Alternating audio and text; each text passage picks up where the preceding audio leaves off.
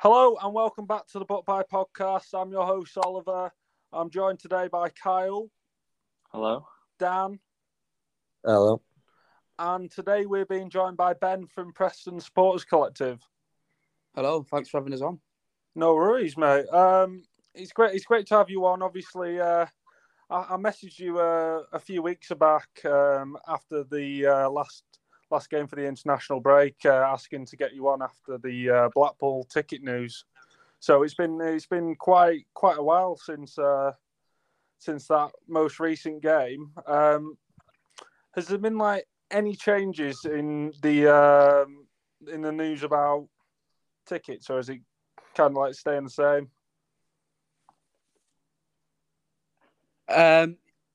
It stayed the same now. I mean, the decisions were already made. I remember talking to you a couple of weeks ago. It seems like a lifetime ago now. As you know, we've been given an allocation of 2,200. There were lots of protracted discussions around the allocation numbers initially and what were the reasons around why we were only given certain numbers. It was difficult, really. There was no fault really on our club. It mainly the decisions that it is a Blackpool home game, and it is, they've liaised with their own senior police officers and ultimately decided to give their own fans 800 more tickets instead of potentially what would have been for us. It was difficult, really. Not the best outcome at all. And doesn't appear to be particularly fair in how it was handled in terms of the rationale for why we were initially, as a support, therefore given 800 tickets when we were initially told there were safety reasons for our own reduced allocation that weren't anything to do with our own supporters. Mm-hmm. It was very frustrating time and a bit disappointed, really. But like I say, the decision's been made. Well, yeah, exactly. I feel like obviously Blackburn and Barnsley, they got 3,100 before, and they were talking about obviously safety being 2,200. So, I mean, I agree with you. A lot of us were very disappointed when we heard that 800 tickets had been agreed for the stand, and they've decided to give it to Blackpool. So, the main point being that 2,200 tickets were there for safety, to then put Blackpool back in the same stand as us kind of just throws away that point of safety being concerned as the tickets. But moving on to fan engagement recently, obviously at the start of the season, we didn't have a fan zone. We've been chanting, been going at the club's ear for a fan zone for ages, and we have. It started off great. I mean, I know the collective played a massive part in getting the fan zone up and ready. But yeah, it's been a great success really so far. What are your thoughts on it? Yeah, I mean, fan engagement in general, the connection between the support base and the club has been generally poor for a few years. I mean, when a lot of individuals got together in the summer, we didn't realise Preston was the only club without a supporters group within the FSA. So 24 clubs in the Championship, and Preston's not got a supporters group at all. So there's been a lot of progress in terms of not just the fan zone. I mean, that's one aspect in terms of making match day more to 90 minutes was the original, and it still is the main theme. We go to a game, we don't just want to go for 90 minutes. You want to enjoy the day before, the hours before, and after if necessary, and try and build that into an experience. Have good catering, have good merchandising, all these things associated with that. You saw on Saturday, the terrace were down at the ground. Outside the ground, the community trust are putting activities on for children. It's all adds to trying to make things better. We get feedback from all kinds of supporters about various things, merchandising, catering. We've worked with the club in feeding back loads of information that they've took forward to Heathcote's. And also, we've got a disability rep now. We're starting to look at issues that we can go to the club and try and improve. And just try and engage with the local community around Deepdale as well. Got a big, potential support base there that we need to try and tap into. Well, yeah, absolutely. And obviously, with the big gate at the weekend the Derby game with obviously Trevor Hemmings' sad passing and the club putting a £5 deal for everyone to come and pay their respects. Yeah, it felt like fan engagement would have been the perfect opportunity there and then to potentially bring in these fans who don't usually come on the games. I haven't been on for a while, and it was good to see them. It's a long process. It's people are simplistic to say, "Oh, £5 tickets," and people automatically come to the game. And while that might work short term, it's just getting that general engagement that people enjoy going on a football match once again, and it's a good experience. You can't control what goes on in the pitch, as we saw on Saturday, but you can try and make things better for the supporters in terms of how they go about and enjoy the day, in terms of decent alcohol and decent catering, activities for children, offering things. For example, my daughter's vegan food for her, halal food for people who, Muslims who want to come on and watch the football. We've got to cater for everyone. Mm-hmm. The Q&As as well of old players coming into the fan zone is brilliant, and it brings the older generation back, because I know obviously due to COVID there may have been a few people that have gone, they might have fallen out of love kind of with football, but going back and seeing and even being able to talk to ex-players, it brings that sort of love back for the game, really. So I think that's another great step made by the club. Adding on to fan engagement, I know I've talked to you recently about this, Ben, but a few seasons ago when we played Millwall away, first game of the season, and it was half-time, and there was quite a lot going on. I remember it was like a relay race between young Preston supporters and young Millwall supporters in a relay race, and a target for fans to go on and try and kick the ball into for the centre circle. Yeah. I know P&E do at half-time, they have kids coming on the pitch and having a penalty shootout against each other. But it'd kind of be nice to try and see something different, because I know mix it up. I know a couple of fans when we were at Millwall. I think every away fan was fixated onto the pitch at half time, whereas now everyone knows what's happening with a penalty shootout. It'd be nice to see maybe a few games on at the half time break to really get the fans staying.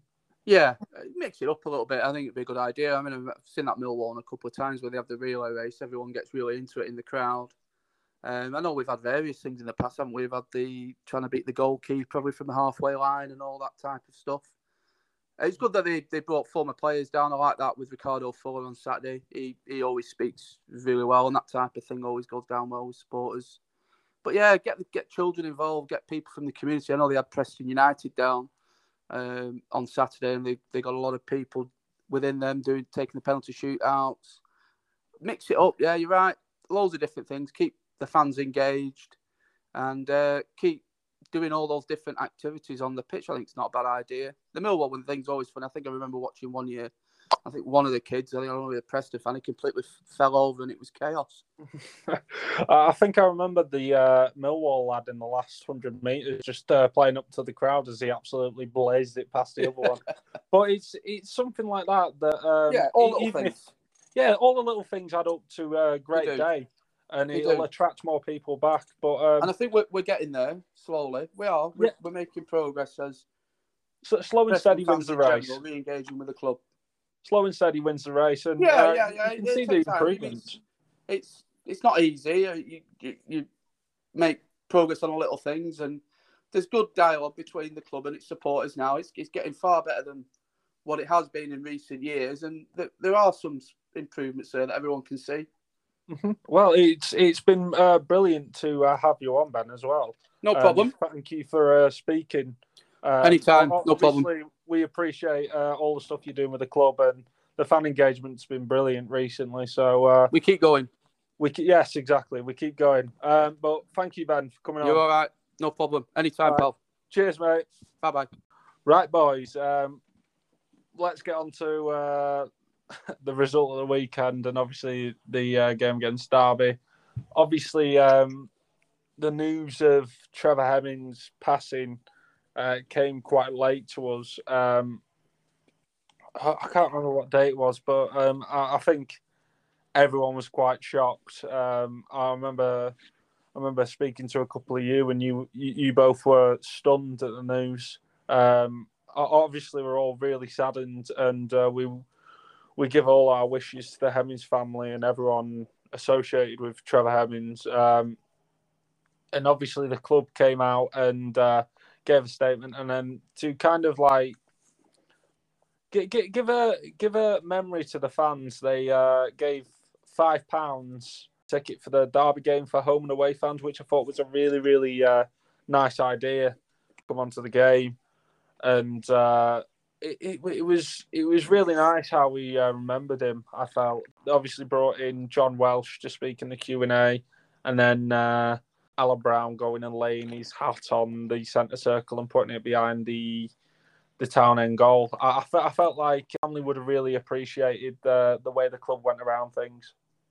Yeah, everything but the 90 minutes of football was perfect, in my opinion. I think Trev is, someone who's been with the club for years now. He's been since 1970, I think. And he's always done his bit to make the club sustainable in the Football League. And he took us up from League One and, we've sat comfortably, I won't say comfortably in the Championship anymore, but we've been sat in the Championship for a while and we've given it a decent go, to be fair. So you can only thank him for what he's done.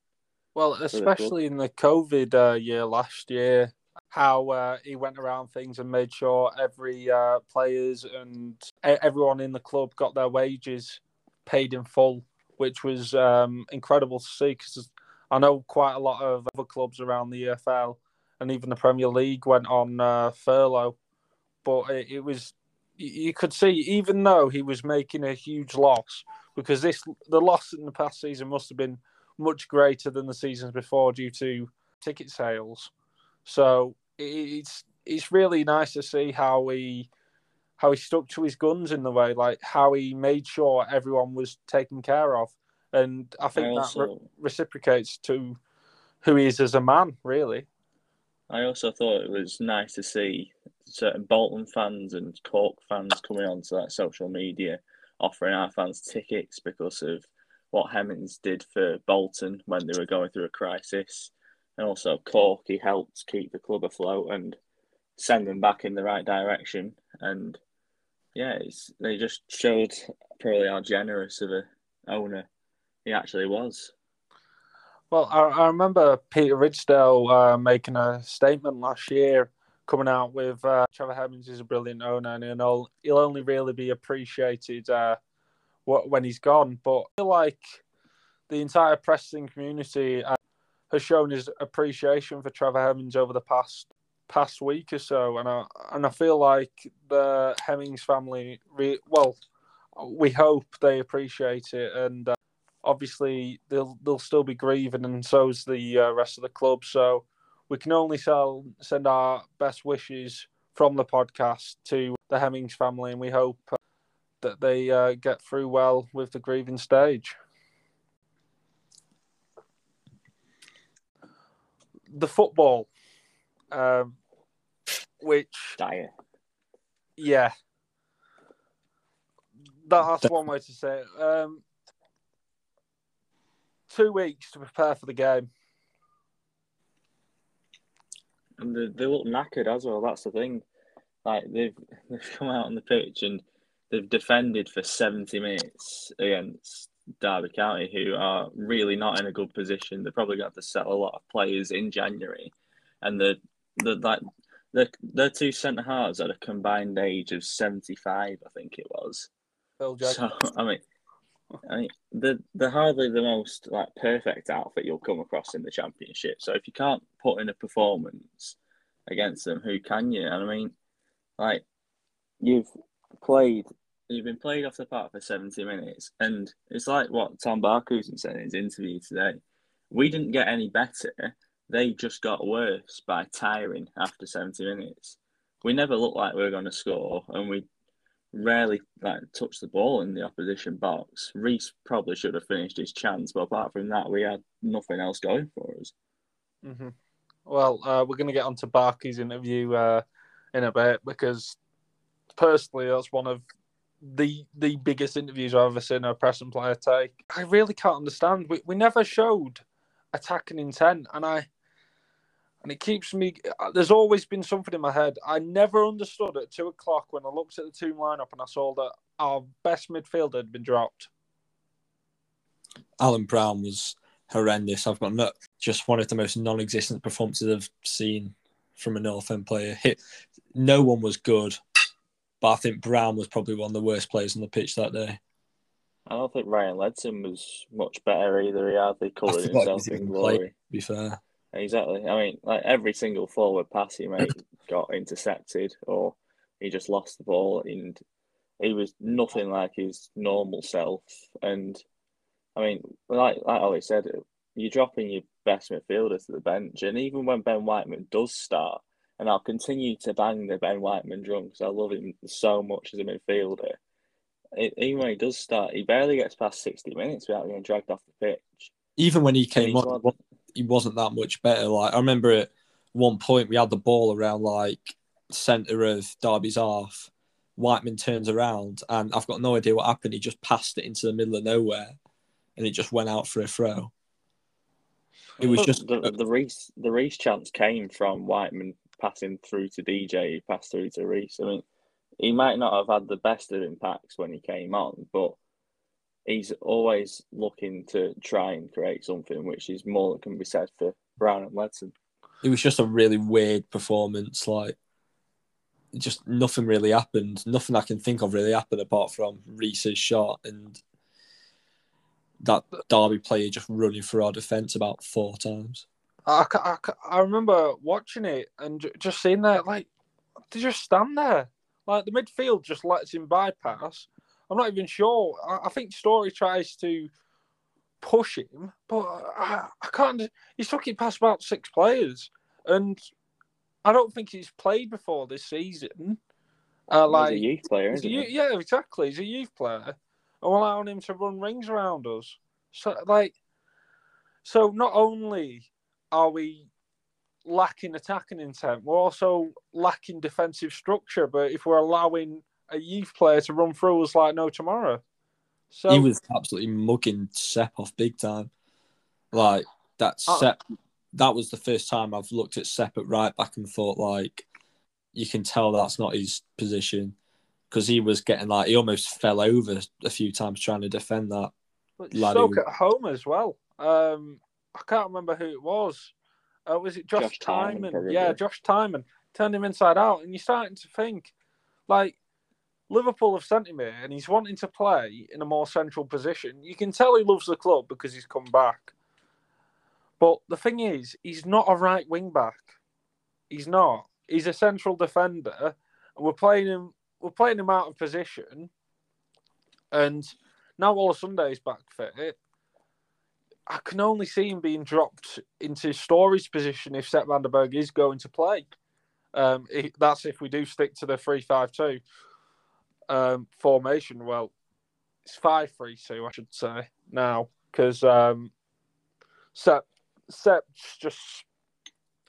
I'm not even going to go into the formation. It's just going to get me angry. But there's no defensive structure. I feel like Sepp and Story don't really have the correct communication. There's so much space in between that defensive line. It's untrue. I mean, they're both as inexperienced as each other, to be honest. Story's still quite young, reasonably young, coming from League Two. He had a massive step up, and he's just not really got to grips with it. And Sepp is, like you say, he's a youth player, centre half, playing right wing back. It's not really a mix you want to see next to each other. It's been really tough to watch North End recently. 7 games winless now. I'm gonna take a statement from Tom Barkhausen actually here. He says, and I quote, "Yeah, results speak for themselves," he said. we can say we are so many unbeaten and blah, blah, blah, but let's be honest, we beat 3 League One teams in the Cup and have drawn 6 where we could quite easily have got beaten most of them. At the moment, we don't look like we're going to dominate a game. We have only lost 4, which you might think is all right, but we've won 2, which isn't good enough. It's time to turn it around. There is no good in me or Brownie, who do a lot of media duty, keep coming out and saying this when things aren't going well. We need to start dominating games more, because if we don't, as bad as it sounds, we will be in big trouble. Now, and he's spot on too. He's absolutely bang on. Our last win came in August, and we've not won away all season apart from the Cup. It's terrible, really.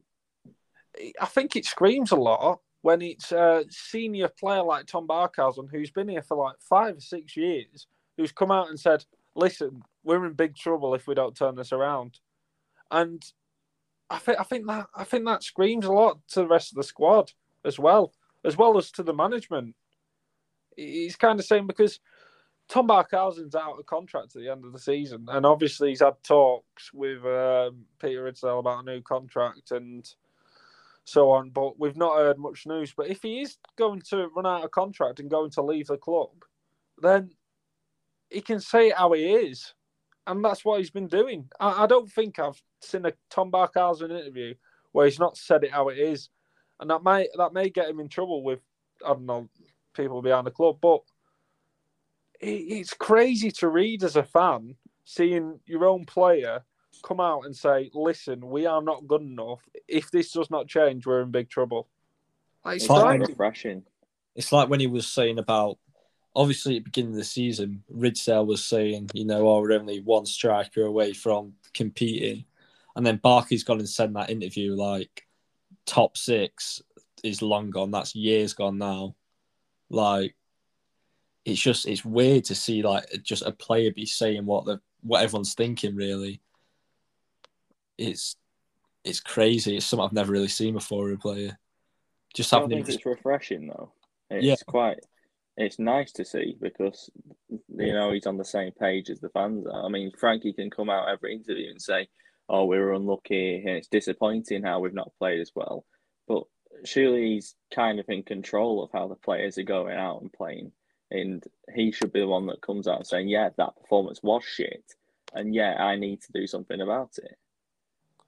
Well, he's spoken about Frankie, and pretty much he said that unfortunately that is where Team Spirit really gets tested, and it ends up costing him his job, about Alex Neil, which is players, and especially myself, you feel a lot of responsibility for.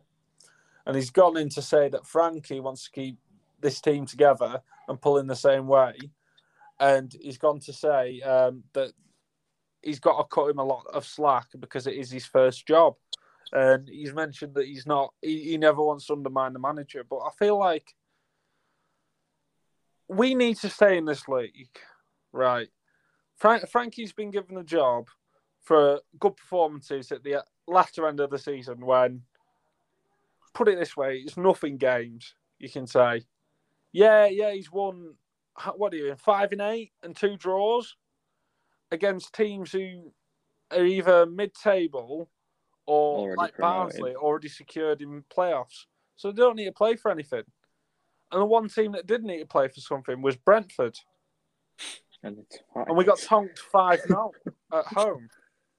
Like, I don't understand it. Like, I understand we've given it... Well, I do understand why we've given him the job. Because after that performance, you probably think, yeah, you'll probably be unlucky to not get a chance to coach. But for his first actual job in professional football, and we give him like a rebuilding job in the summer, which probably isn't a rebuild, to say the least. It's bringing back 2 players on loan, a player who was on loan permanently, and then bringing in Matthew Olasunde, who's not played for the club, Izzy Brown, who probably won't play for the club, Connor Wickham, who's not going to play for the club, and Jamie Thomas. and Ali McCann as well. So where does that leave us? We brought in Alan McCann, and Sepp van den Berg and Daniel Iverson are going back out to their parent clubs at the end of the season. So where does that leave us in the rebuilding stage? We have Frankie McAvoy, he's won 5 and 8 last season, but he's winless in 7. We barely look like we're beating teams in the past 7. When does enough become enough? Like, I can't see Preston winning another game this week. Like, we've got Coventry and we've got Blackpool. I can't see us even picking a point up, which is devastating. Coventry will turn us over. It's devastating for me to say, because this is possibly the 2 biggest games of the season. Well, for Frankie's season, we've won 2 games in 12, boys. Like, that's baffling. Under Alex Neil, we were 4-3-3, pressing on the front foot. We were almost pushing playoffs each season. And his number 2's come in and got the number 1 job. And we've just regressed. See, we've gone into a defensive structure, which we're not defensive enough, so teams just tear us apart. But then we don't have the attacking intent, because we don't have we have Ledson and Brown, and then we have DJ, and we have no other attacking players besides Maguire, who's recently been injured. But we just lump it up to Maguire and hope he tries to keep the ball down and play through Reece. And there's only he is good at when he does do that. He's good. He's brilliant. But there's only a matter of time before opposition clubs go, you know what, just stop Maguire, and the entire team falls apart. Mm. So is it a case of changing the formation?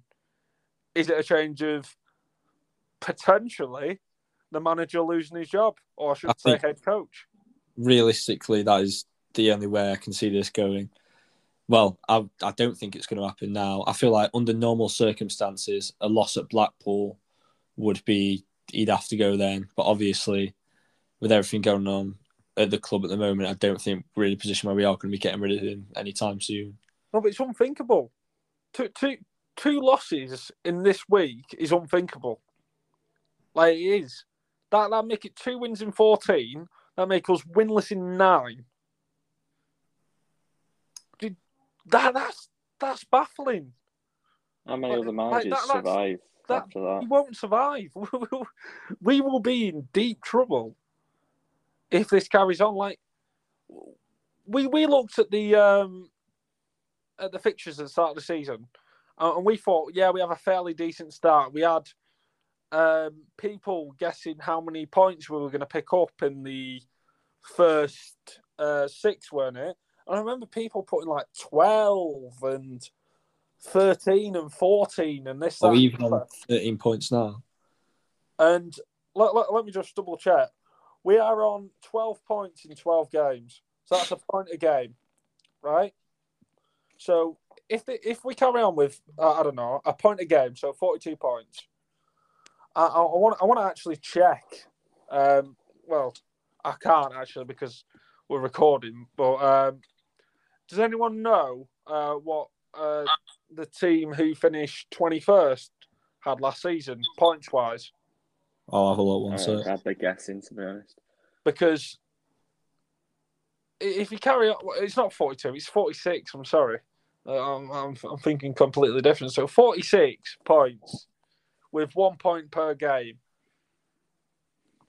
46 points last season would have put us 21st. So is that just above relegation? Yeah. By how many points? 3. So if we carry on like this, it looks like we... Because you think there's clubs, there's even Derby County, they came to us yesterday. They came right at us. You've got Nottingham Forest who were down in the relegation battle. They've picked up recently. We're down in it. We're 18th. We're 18th. The teams below us, we've got Peterborough, who I do think will hit the drop as well as Derby. We have Barnsley, who I feel like they're going to replace their manager. We've got Hull, who absolutely tore us apart on the first game of the season. We've got Cardiff, who will be probably getting rid of Mick McCarthy, who I dread to think, but I think he'll probably be a candidate for our next manager if we go and look for someone already suggested. Laughable as it is. And then we have Birmingham, who... I mean, they've got Troy Deeney. They're not going down. Putting Troy Deeney out and saying not going down, but these are teams that you look at and you think, are we better than them? At the moment, no. I could, if you slammed us in League One and you said, hey, do you reckon we could get a result away at Gillingham? No. Do you reckon we could get a result away at Wigan? No. I don't think we could. No, of course we couldn't. We're in a rut at the moment where we don't look like we have any intent to win games. Like we look like we're set up to draw a game each game. You can just tell by the lack of urgency as well. Because you get to the last 10 minutes against Derby County, who are bottom of the league, almost definitely going down. And we were like taking our time on goal kicks and that. And there was no like these players like Brown who were meant to be these like, the captain, the passion merchant. The one thing he should be doing is like signing them up and getting the players going when we're 85th minute or a 0-0 against Derby with them absolutely knackered. But it wasn't like that at all. It was just like passing it about, no actual attacking intent. And it's McAvoy's job to get the players going and get them. Because under Neil, maybe not towards the end, but in like when he was at his best, around like the beginning of 1920 even, we'd be having game. We were 2-0 down against Blackburn and came back to win 3-2. And that would never happen under McAvoy. Not ever would we come back from 2-0 down to win a game 3-2. Well, sound like you supporting Neil, though. Not supporting Neil. I'm just saying we probably shouldn't have appointed Alex Neil's assistant and expected for us to be any better than we were under Alex Neil. But if we are going to look for a new head coach, who would you look towards now? Who would come into this sinking ship right now? Because let's face it, on the pitch, we're a sinking ship. Off the pitch, you can see the club's growing, and it's been doing brilliantly with fan engagement and stuff. But it's on the pitch now, and this is where it's getting nitty-gritty. Like fans are coming in to watch, and they're being left disappointed by what's on the pitch. Like the club are doing absolutely everything off the pitch to try and make it more than 90 minutes, as Ben said earlier in the podcast. But you go to support your football club and you go to watch the football. And if the football isn't good enough, then what? What's mad to think is on Wednesday we could have almost 10,000 less fans in than we had on Saturday. Because I think it's going to be like an appalling attendance on Wednesday. Because there's no chance any of those people who jumped at the opportunity to take a £5 ticket are going anywhere near Deepdale again for a long time after everything to do with Saturday. On the plus side, Coventry fans are meant to be quite good. Oh, wow. Maybe they'll lift the players. Well, maybe they'll lift the mood. I wonder if the announcer will ask them if they're ready for football. I'm so glad we didn't have him again on Saturday. Because imagine if he tried to say that after just after the Hemmings video. Are you ready for football, sir? Can you imagine if he does it for like Blackburn or Blackpool at home? Oh my! We can't have. We'd be laughed at Lancashire. So you can feel the club going really stale. And we've just been joined by Adam, who's back. Hello. Now after I don't know how many 5 weeks sabbatical.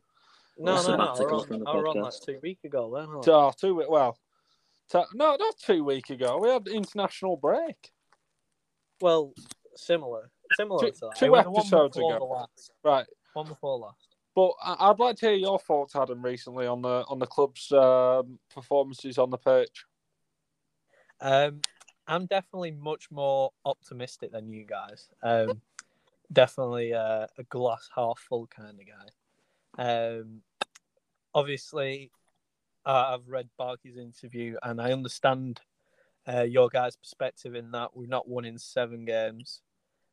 6 points from 7 games in the league is obviously very poor. But the flip side to that is excluding the bollocks. Who did we lose to? I forgot now. Almost everyone. No. Who did we lose to? What, at the start of the season? No. Out of the last 10 games, who was the team that we just lost? QPR. Yeah, we lost 3-2. Excluding the QPR game, which we came back and we obviously showed good character in that game, but character can only go so far. Excluding that game, you'd say we're unbeaten in 9 games, 8 or 9 games. Against League One teams for 3 of them. I understand that the only wins were League One teams. The idea that we're hard to beat, I'd rather have a team that's hard to beat and doesn't win many games than a team that'll win a lot of games but also lose lots of games. Personally, the only thing that's hard to beat is Daniel Iverson. Yeah, that is a fair point. I think you take Daniel Iverson out of the team. You think we're probably I'm sorry to say, you put Declan Rudd in there, and Declan Rudd's been a brilliant keeper for the past 3-4 seasons for us. But there's a difference in class between Daniel Iverson and Declan Rudd. You put Declan Rudd in there, with, I think 3 or 4 of the draws would turn into losses. Yeah, he doesn't make that double save on Saturday. That mental double save from Iverson. Yeah, I'd probably say Iverson has won us maybe 7 or 8 points this season. Which I think definitely at the weekend. I think against Stoke he's definitely done it. He kept us in the game a few times against Peterborough, where we battered them, but they had a few chances where they could have. West Brom as well. He's kept us. West Brom as well. There's a lot of games in there where he's won us quite a few points. He's for me, he's definitely the signing of the season. Well, how long can you go on by just holding on to the fact that your keeper's got to save you? Like, yeah. I'm not going to mess around here because obviously he probably won't get a look in at Leicester because he's getting quite old. But you can probably see teams, high-end Championship teams, or even low-end Premier League teams coming looking for him in January. And obviously, we can't really say much if there is going to be a buy. He screams out the perfect type of Brentford signing. He just screams out Brentford. Well, didn't he want to sign him? I'm not sure. I'm not sure. But say that someone comes along and signs Daniel Iverson in January. Yeah. Then where's that going to leave us? We'll have Declan Rudd, who's not played in probably 8 months. Well, he played. Didn't he play? Played in the pre-season a few times. He got injured. He played against Hull, didn't he? He got taken off for a concussion. Yeah, he did. So you're probably looking at 5 months where he's not played Declan Rudd. You've lost probably your best player in Daniel Iverson, who wins us so many points. Can you see the rest of the team pulling in together at the moment? Probably not. So. No. Adam, right, I know you're a glass half full kind of guy. Yeah. Can you see us picking up any points in the rest of the week? What are you talking? I'm talking Coventry and Blackpool. Personally, I think we'll draw against Coventry again, and I think we'll beat. Well, it's nice to have some positivity, but I do feel you're off your rocker. But I'd love for that to happen. Don't get me wrong. I'd love for North End to prove us wrong. But how many times have I said coming at the end of the podcast, I really hope Preston will prove me wrong. I really hope I'm wrong. How many times do I have to say I really hope I'm wrong before we actually get a result? How many times have we scored more than one goal in a game this season at the Sheffield, top, QPR? And Swansea, is that 3? 3 out of 12 games. I think. Jesus. Well, aren't we like one of the lowest for shots as well? Sorry about that. I think so. I'm not too sure. Like, I feel like we're one of the lowest for like attacking wise, for like shots, and like this. It was so much better in the attacking 3-5. Like 3-5-2 could work, but you need. It needs to be a bit more than what we play. We're not going forward quick enough. We're not involving the wing backs enough. There's no engagement in between, like the 3 different stages of the team. There's no engagement from the defence to the midfield at all, and there's no engagement. The defence just skips the midfield. And Besides Daniel Johnson and the 2 up top, the midfield and attack. You know, where's that? It all opposition have to do is mark Daniel Johnson, and as I mentioned before, Sean Maguire out the game, and you got Emil Reese up top who'll be by himself. Where does that leave us? We will have absolute. If you mark Sean Maguire and Daniel Johnson out of a game, which it won't be hard to stick 2 players on him each, and albeit how good Daniel Johnson has been and how good Sean Maguire has been, if you're putting 2 decent players on him, he's probably not going to be able to.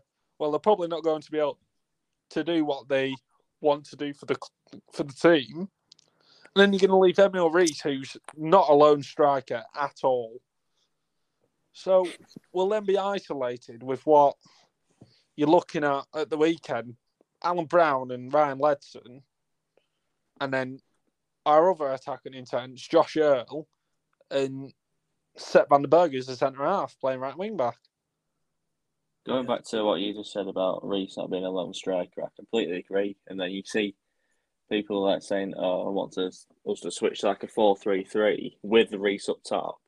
It just wouldn't work because we had the 3-5-2 on the weekend with Barkey and Reece up top, but Barkey spent most of his time on right wing anyway, and Reece barely touched the ball in an attacking position, so it just wouldn't work. He always needs Maguire up there with him to try and like detract the attention away from Reece.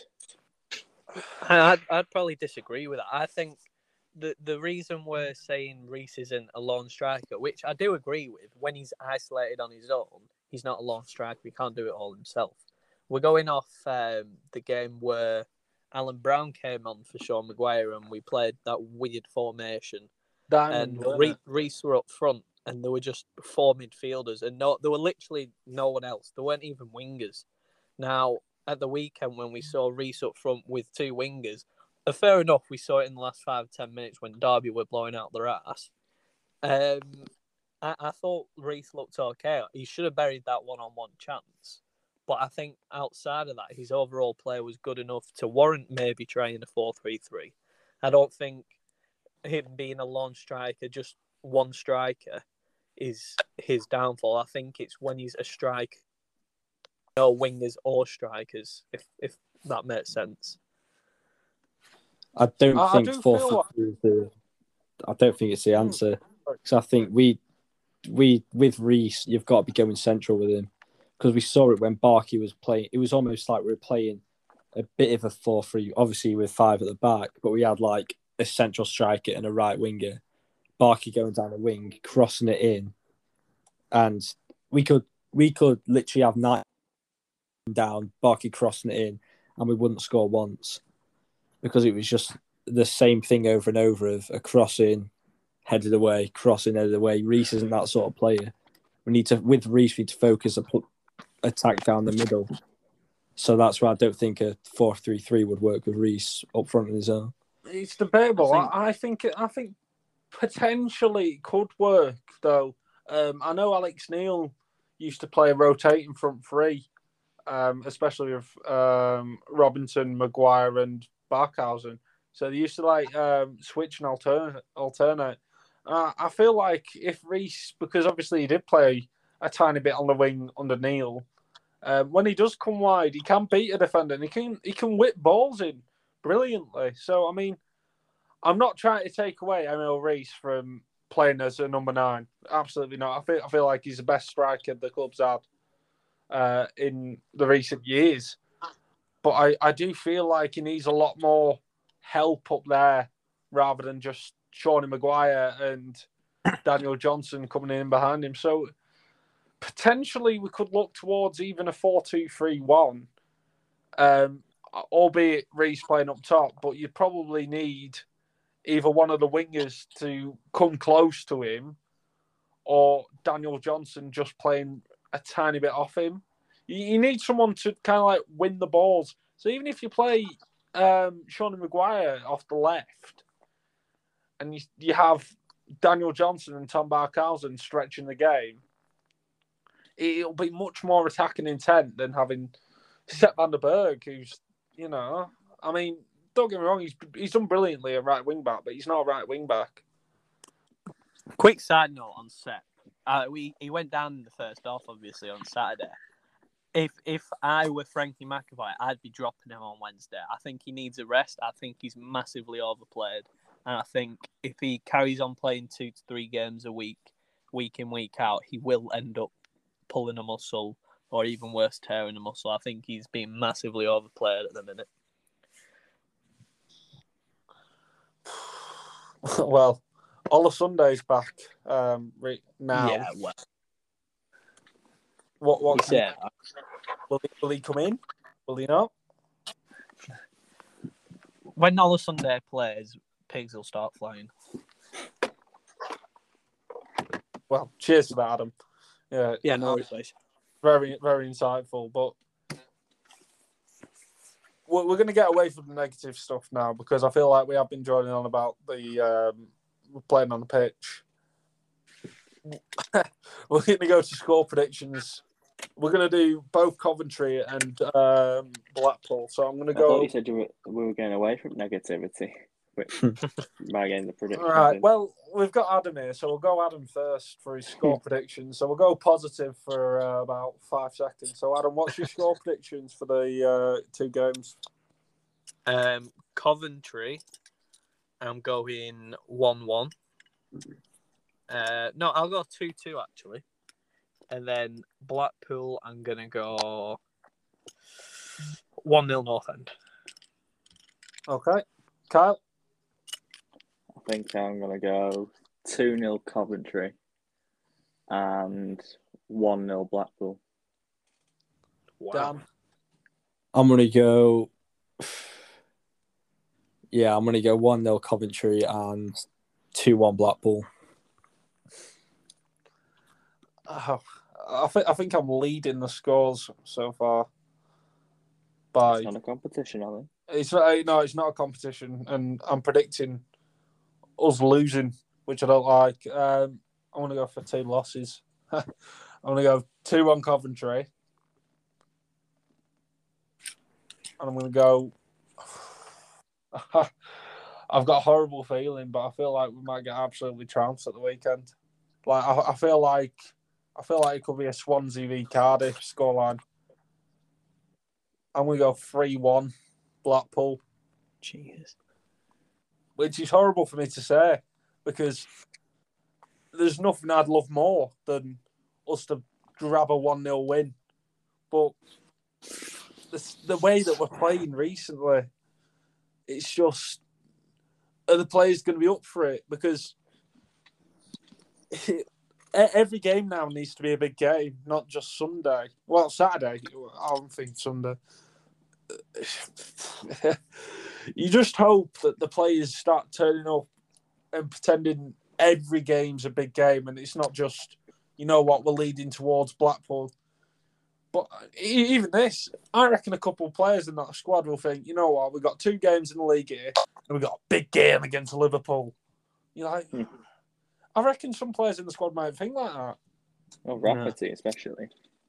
Well, I'm absolutely dreading that Liverpool game. You know, every aspect of that Liverpool game, I'm dreading. It's going to be. I'd rest our players. I would. I'd put second team out and rest them. Yeah, I would. I don't care about the Liverpool game personally. Like, do what we did against City, because we had Paul Huntington who came to the team. I remember. I think that was like the first time that Ryan Ledson got a proper run out as well. Brad Potts were playing. Ripley were in there. Brad Potts in the 10. Ooh. Yeah, Ripley in there. Oh well, I mean, he's gone to emergency loan to Salford. He got a clean sheet at the weekend. Yeah. He played quite well, apparently. He had one save, so that's about it. One shot on target from Hartlepool, so well, seems like he's doing well down there. So maybe they'll keep him for longer than a week. Fingers crossed. Forever. Well, he's not in the 25, is he? So there's if he needs to go get playing time, then that's probably the best way to get it. But unless you boys have anything else to say, I think it's probably best to leave it there. No, we'll go for me. All done. Well, so our negative pod, hopefully next week, after 2 great wins against Coventry and Blackpool, we'll be speaking very positively. But the way it's been recently, it'll probably only be a negative tone. But fingers crossed it changes, and fingers crossed this is the last time I'm ever saying that we hope we're proven wrong by North End, besides Adam, obviously, because Adam's a glass half full kind of guy. But yes, thank you, listeners, for listening, and we'll see you after the Blackpool game. Cheers, boys. Thank you. Awesome.